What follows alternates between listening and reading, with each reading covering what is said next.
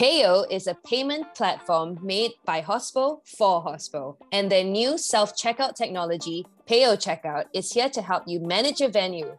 It lets your customers easily settle the bill at the end of their meal in seconds by scanning a Payo Checkout QR code on their table.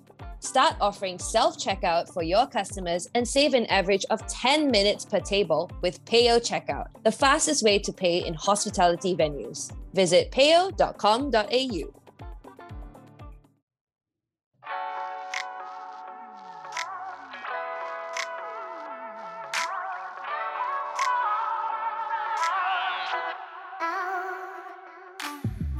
Welcome to another Principle of Hospitality podcast. I'm your host, Sean DeVries. Thanks so much for tuning into this special episode. Now, Principle of Hospitality has been developed to tell the stories of professionals inside the dynamic world of the hospitality industry. We're straight-talking, ethically minded, and a reliable online source of information and inspiration for people in the hospitality industry. Now, on to today's show. Now, as I said, this is a special episode. Friends and Good-Edi founders, Catherine and Anio, came up with a unique solution to make the consumption of coffee truly ethical with edible coffee cups. Choosing the Good-Edi cup at a cafe means that takeaway coffee lovers don't need to remember to bring their reusable cups, and they don't need to accept a single-use takeaway cup that can't be recycled and ends up in a bin a few minutes later. We actually talked with Catherine and Anio back in March 2021. So it's fantastic to have them back on the show. Anio, Catherine, thanks for coming back on the podcast. Great to have you back. Thanks for having us. Now, last time, and I listened to our podcast yesterday from March of 2021. Remember those days? That was fun, wasn't it? It seems like a very long time ago now. Such a long time ago. And we were talking about, you guys starting this business, Good-Edi, and really at the early stages of launch. Really, we were pre-launch at that point.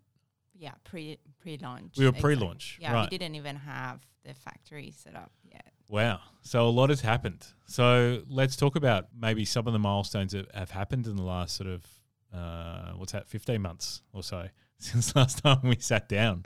How did the launch go? How's things been? It's been a journey for sure. The time that we were talking to you, as I mentioned, we didn't even have the pilot plant, and we hadn't concluded on our pre-seed round yet either. So basically, we raised the money that we needed from mostly family and friends and a couple of angel investors back then. So we had the money, and then we received the equipment, the main equipment that we had in May. And June, basically, we had the pilot plant set up, and it was super hectic. We had all these elements coming in, and some of them was like we had tried to plan everything, but some of the things we found, you actually need to be there to conceptualize it and understand how these things are going to work. So beginning of June was just setting up the pilot plant, and because we had a lot of pre-orders, as soon as we could produce, we had to send orders out. So it was very, very stressful in the beginning, to be honest. Mm-hmm. And since then, we basically improved the efficiency of our production and set up everything. And we have got really, really good traction in the market. And soon we were in 5 states and 50 different outlets, and really good traction. So it's been very challenging, but very rewarding at the same time. So we are very happy with where we are today now. Awesome. What about you, Catherine? How's it been for you? Yeah, hectic. It's been really exciting though. We'd planned out so carefully because we're very structured.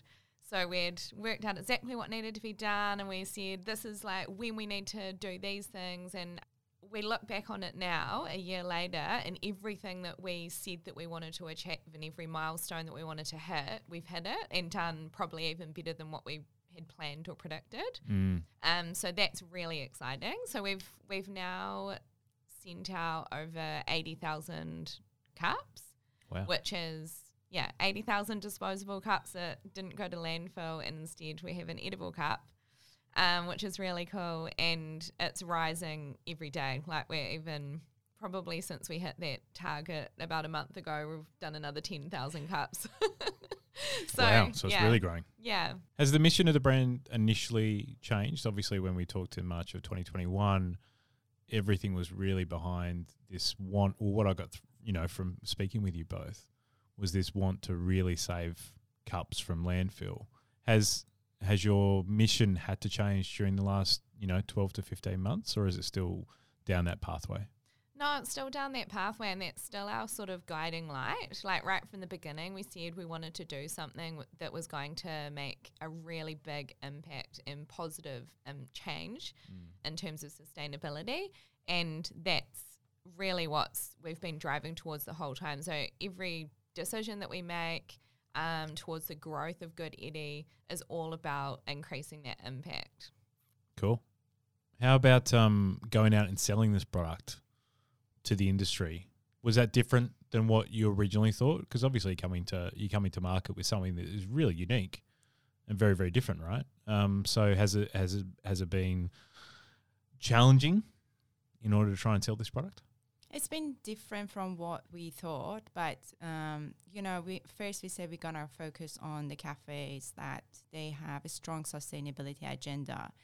Some of them, of course, they came on board very, very quickly, but we didn't have a breakthrough with big brands. And to be frank, that has been difficult and challenging, and it is today, because we found most of the brands, especially in coffee, they focus on their coffee and they really want to do the best they can in that space.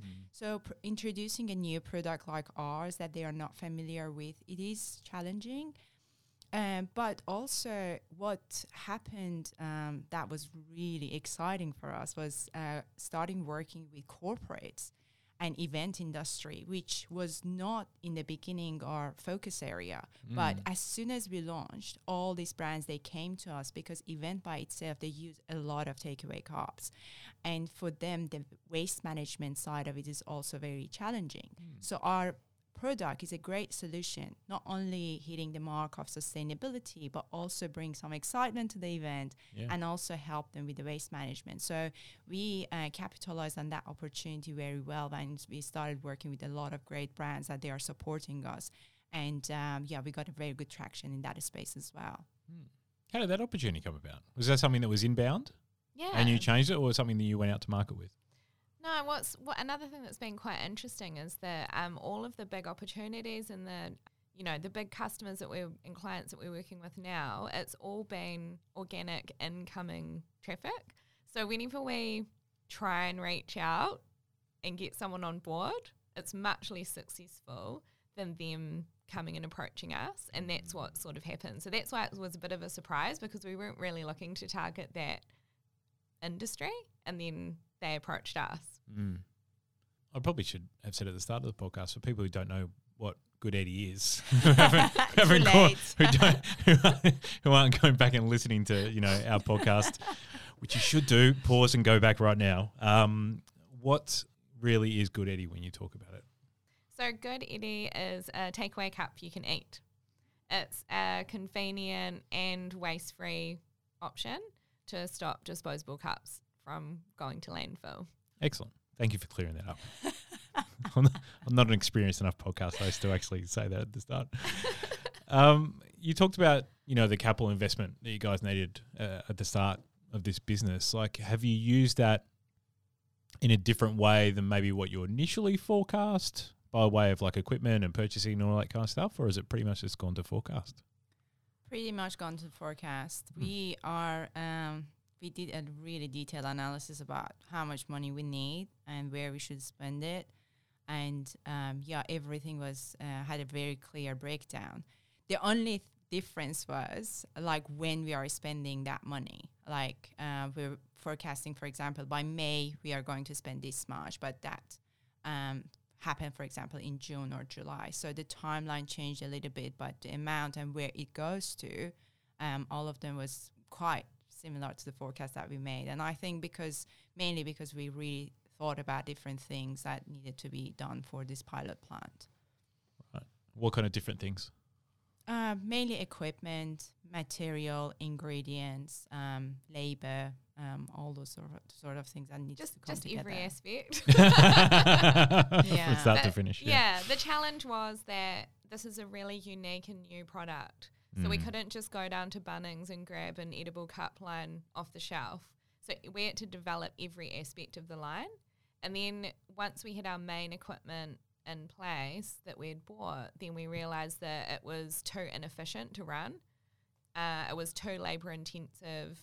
There was too many steps and it was taking far too long. So the cost to produce each cup was double what we could sell it for. So we really had to do something to improve the efficiency. Otherwise it wasn't going to be a viable business to keep going. Yeah. And that's when we had to really look at every part of the process and how do we automate some parts, how do we make it quicker, and that's sort of what we did over a few months last year to really optimize our line. And now we have it so that we've got a margin on the cut, which is really good because that's not what it started like. Yeah.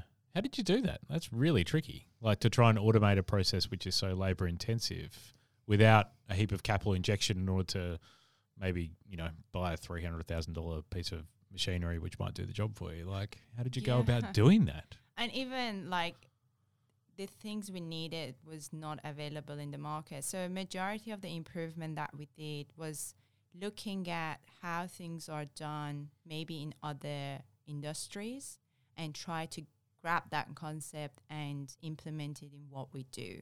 Mm-hmm. So, for example, there are a lot of equipment in the bakery industry. None of them works for us. We had to look into, maybe in other industries what they are doing, like even traditional bread or etc., and get that concept and try to find a solution that is very similar to that and find the equipment that does the job already, not to put so much capital there because every single things that we were doing was looking at if a person does that would be the cost. If I buy a machine, that would be the cost. How should we balance this out and then invest on it according to that? So it's a lot of thinking and a lot of researching and a lot of Google. A lot of Googling. Our best friend Google. And not I need this for edible cup baking process. I need this, for example, for another industry and finding those solutions, which has been funny when we are looking back and looking at what we have found. But now it's really a very streamlined process that we have. Because you're still making this product yourselves, aren't you? Yeah, so we have, it's like the size of a small bakery. Yep. So we make a dough and then we have a baking machine and packaging and things like that. And so we have a operator who runs that line. Wow. Really, really impressive. So you stayed in the same space since you started? You haven't moved yet or anything like that? It would be a nightmare to move. Definitely not. Bakeries are always hard, Catherine. Yeah, sort of exactly what we've probably been through. Like the nature of the product means that it behaves in a very sort of non-standard way. So we really had to learn right down into the details about how all of the ingredients interact with each other and then what happens when you bake it and how it changes. There was no sort of like guidebook either because it hasn't been really done before. So we just had to try and talk to a lot of different experts and get their view on the different aspects and help us to learn about how to sort of make this edible cup. Yeah, it's like finding different pieces of puzzle from different people, and then it was us to bring it all together, if that makes sense. Yeah, it does. Sometimes you can have, I find, if I listen to too many people, then I can have overwhelm in the amount of information that I get, albeit really, really good information, and therefore I struggle to make a decision. Did you sort of find that as well? Or did you find having both of you together maybe allows you to sort of filter out that information a bit easier? I think this is, you're totally right. It can be quite overwhelming, but since the day we started working on this startup, I think this is one of our strengths. Like we listen to too many things, but we are capable of filtering it out. So, that makes sense, but maybe it works for us. Maybe this doesn't work for us. Sure. So we always have, and we make this, filtering really quickly. It's just like, oh yeah, that didn't make sense. Oh yeah, but that was a great idea. And then maybe tweak it like this and it can work for us. So I think that's probably one of our best strengths that we have. Yeah, awesome. Yeah, and sometimes the solution to another problem pops up when you're trying to solve something else. That's happened a lot of times. We're talking to an expert about a certain thing and they mention something and we're like, oh my gosh, and a light bulb goes off and we think, okay, that's the solution for that other problem that we've been trying to fix. Yeah. Can you think about a time when that's actually happened? I'm curious.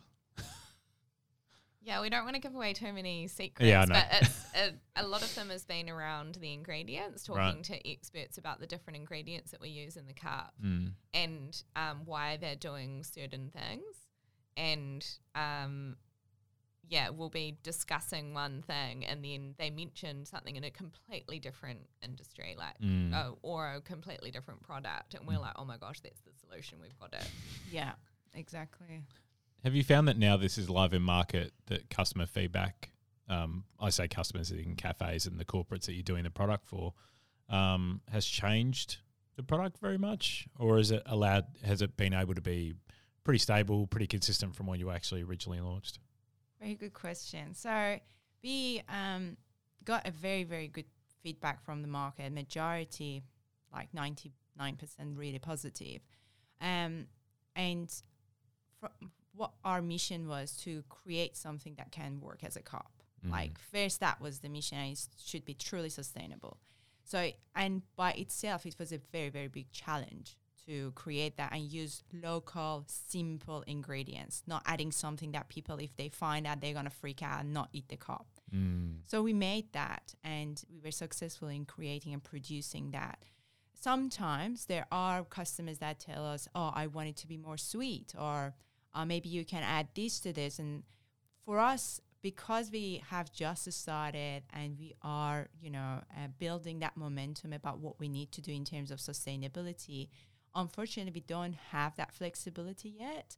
But down the line, because we want everybody to be happy and excited about when they are using the cup, we are going to consider those things and we are going to do more development. But at this stage, we have to stick with what we have already created and is functioning really well. Just a break in the podcast to let you know that Fine Food Australia returns this September to Melbourne. For nearly 4 decades, Fine Food has been the leading trade event for all food, from retail to hospitality, manufacturing to bakery. Visiting Fine Food will be the recipe to fast-track your business for commercial success.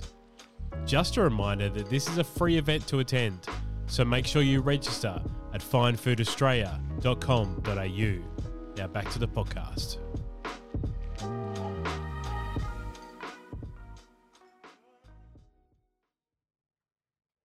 And is addressing the problem.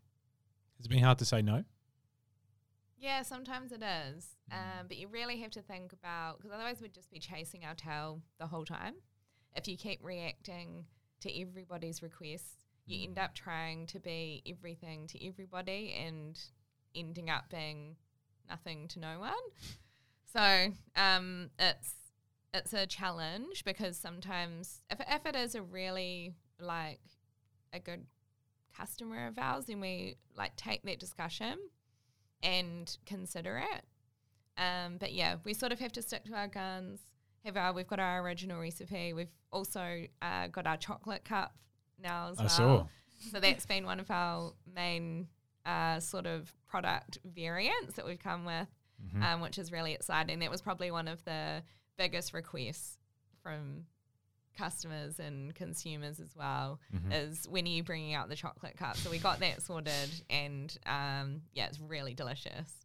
That came from cafes, as in they wanted to use that with coffee to be inserted in it, or are they using it as a dessert cup?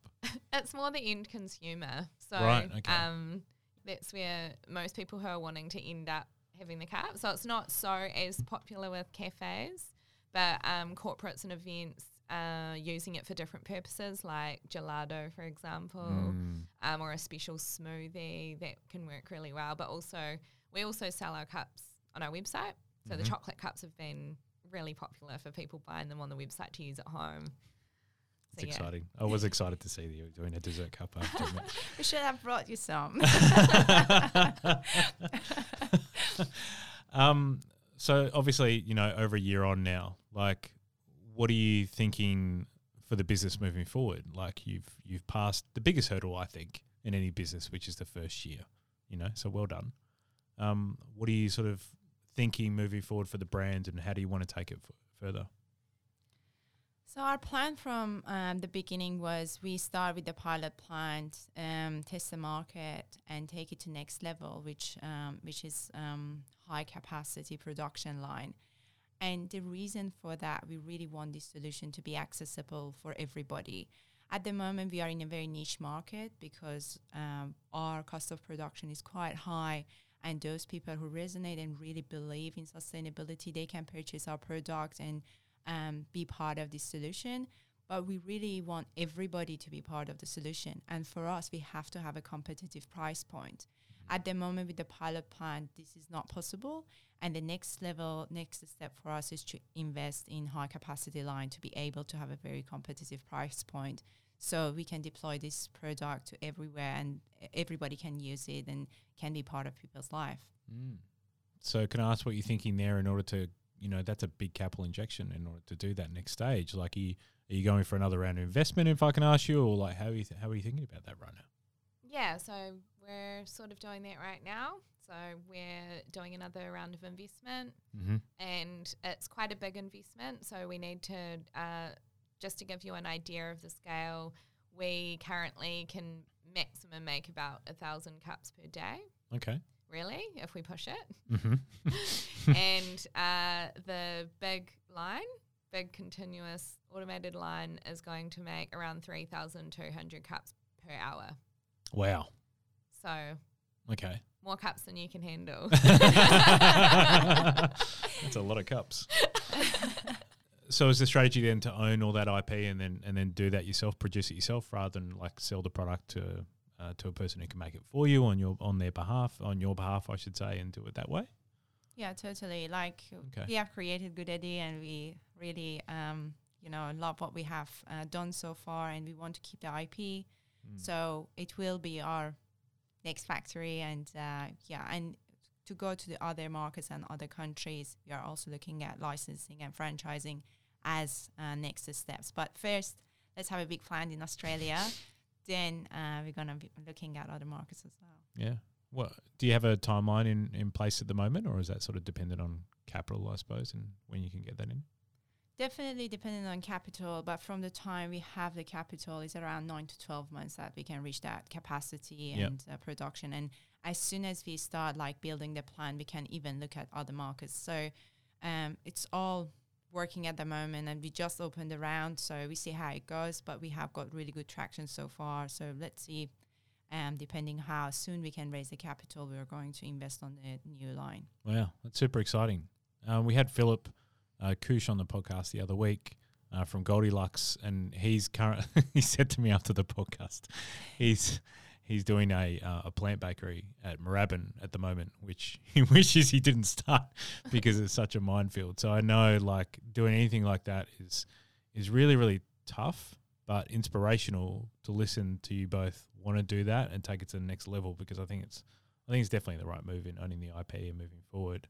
I guess my sort of final question to you before I round out is like, do you have advice for breweries or coffee roasters or anyone sort of purchasing packaging on a large scale if they want to do better with the impact on the environment with a product like yours, or just generally, like where do they start? Like I find that packaging and that kind of stuff is really, really tough. Where do you think they should start from? Yeah, it's a tough one actually. Like what we've looked at from the beginning is our target was to be plastic free. And that includes any of these plastic alternatives which are claiming to be good for the environment, but they're actually not. Okay. So it's quite a journey, and the difficult thing is that a lot of the products are being made offshore, so particularly China. That's a tough one in terms of sustainability as well. Firstly, looking for local producers and really trying to get that sort of like partnership with local producers of packaging then they'll be willing to hopefully modify and customize their products to fit what you need. Mm-hmm. It will come at a cost because it's always more expensive to go local and also to have that more sustainable product that it's coming from. So like sustainably sourced paper, for example. Yeah, I recommend just stay on that track. That's what we've always had to just say, okay, we're not going to compromise on that standard. Keep on searching and you'll find the right partner to work with. Yep. I know you both are really into deep research. Yeah. Right, which is impressive, really impressive, and I think really, really important. It's something I've always valued with both of you. How would people go about doing their research in regard to things like packaging? Because there is a whole lot of greenwashing that's happening in the market right now, right, what you just said. And we've talked with people on the podcast before about packaging and sustainability, as well as both of you.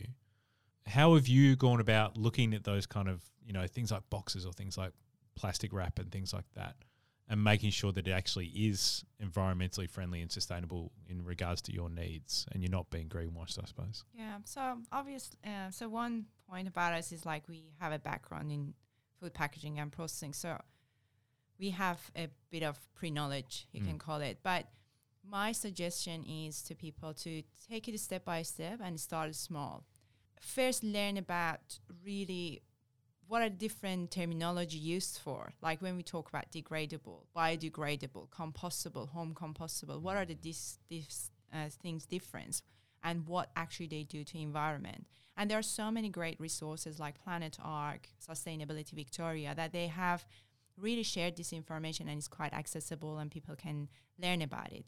Then looking at what they are doing, for example, in the cafe, looking at what part is creating the most amount of waste and start from that. You can't fix everything overnight. So just starting like, okay, this packaging, for example, is creating so much waste, or my coffee ground is creating so much waste, and start finding those solutions. And step by step, you are building a business that every element of it has been thought about and you have found a right solution to fix that problem. So for packaging specifically, I think that those terminologies are key. And then there, as Catherine said, then there are so many great businesses now in Australia that they are trying to do the right thing, but they need businesses' support. Yeah, they are more expensive, but because they are doing the right thing, and let that extra cost be passed to those people who understand it and they are willing to pay for it. By default, we see many businesses say, "Oh, this is so expensive," but now people are becoming more knowledgeable about everything and they are willing to pay more for something that is really good and sustainable. And down the line, by supporting each other, you can create an economy that is cost effective for everybody. But if we stop doing that just because of the price, then there is no way that we can accelerate these solutions. Yeah. Have you found that your customers in the cafes involved, how have they got over that hurdle with the customer? Has it been communication at point of sale in regards to why sustainability is important, why something like Good-Edi is important in their brand and why they're doing it? Yeah, it's been a little bit different depending on the cafe. So it really, really depends on the location and the customer demographic about how sort of open to this new product they're going to be. So yeah, it comes down to either point of sale, communication at the counter, like when they're chatting to people about it and how much they promote it in the store.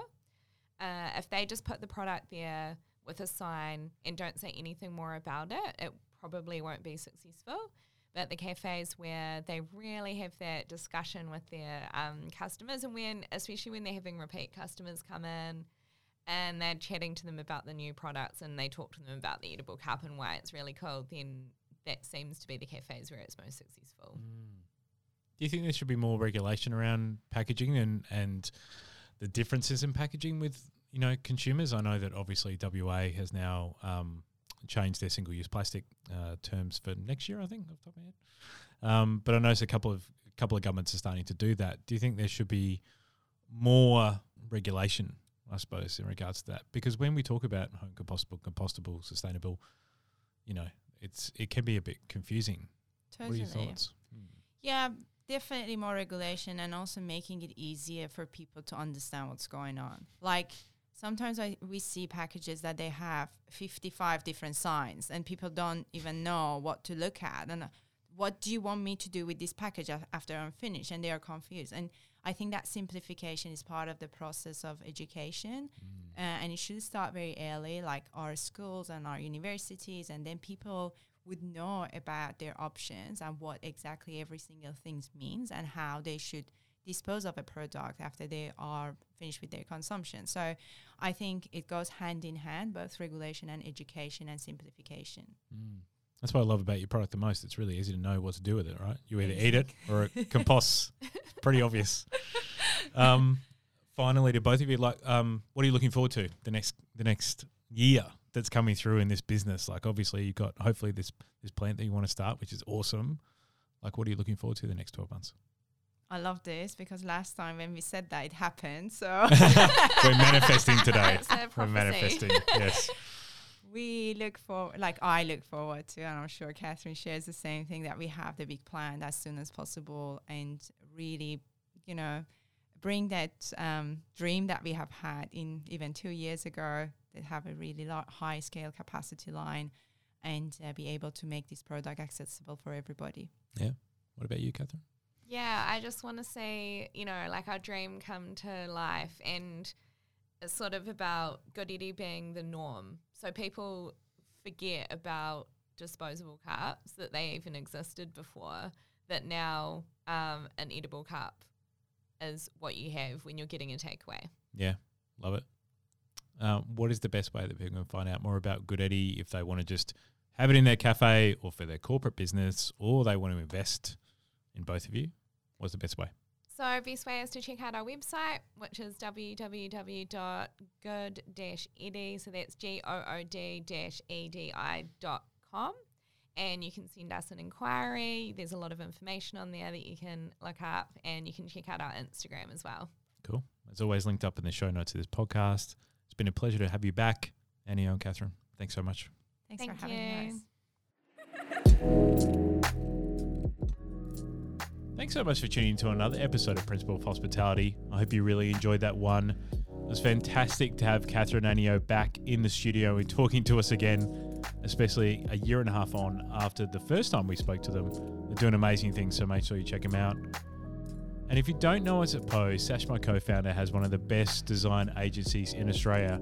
You can check them out at principledesign.com.au for all that information. They're doing some fantastic work in hospitality right now. And myself at Open Pantry Consulting, we've also got a brand called 42 Days, which we're going to be releasing real soon, because we really care about people development in the hospitality industry, and we want to make sure that you can keep your team. Until next time, stay safe, everyone.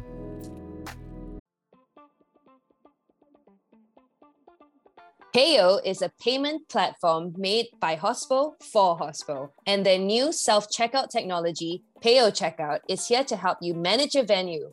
It lets your customers easily settle the bill at the end of their meal in seconds by scanning a Payo Checkout QR code on their table. No apps, no downloads required. Give your customers the convenience of lightning-fast contactless payments and the option to split the bill however they like. Get more tips with Payo Checkout's integrated tipping system and get paid upfront once your customers have confirmed their payment. Start offering self-checkout for your customers and save an average of 10 minutes per table with Payo Checkout, the fastest way to pay in hospitality venues. Setting up Payo Checkout is seamless and pain-free. Visit payo.com.au.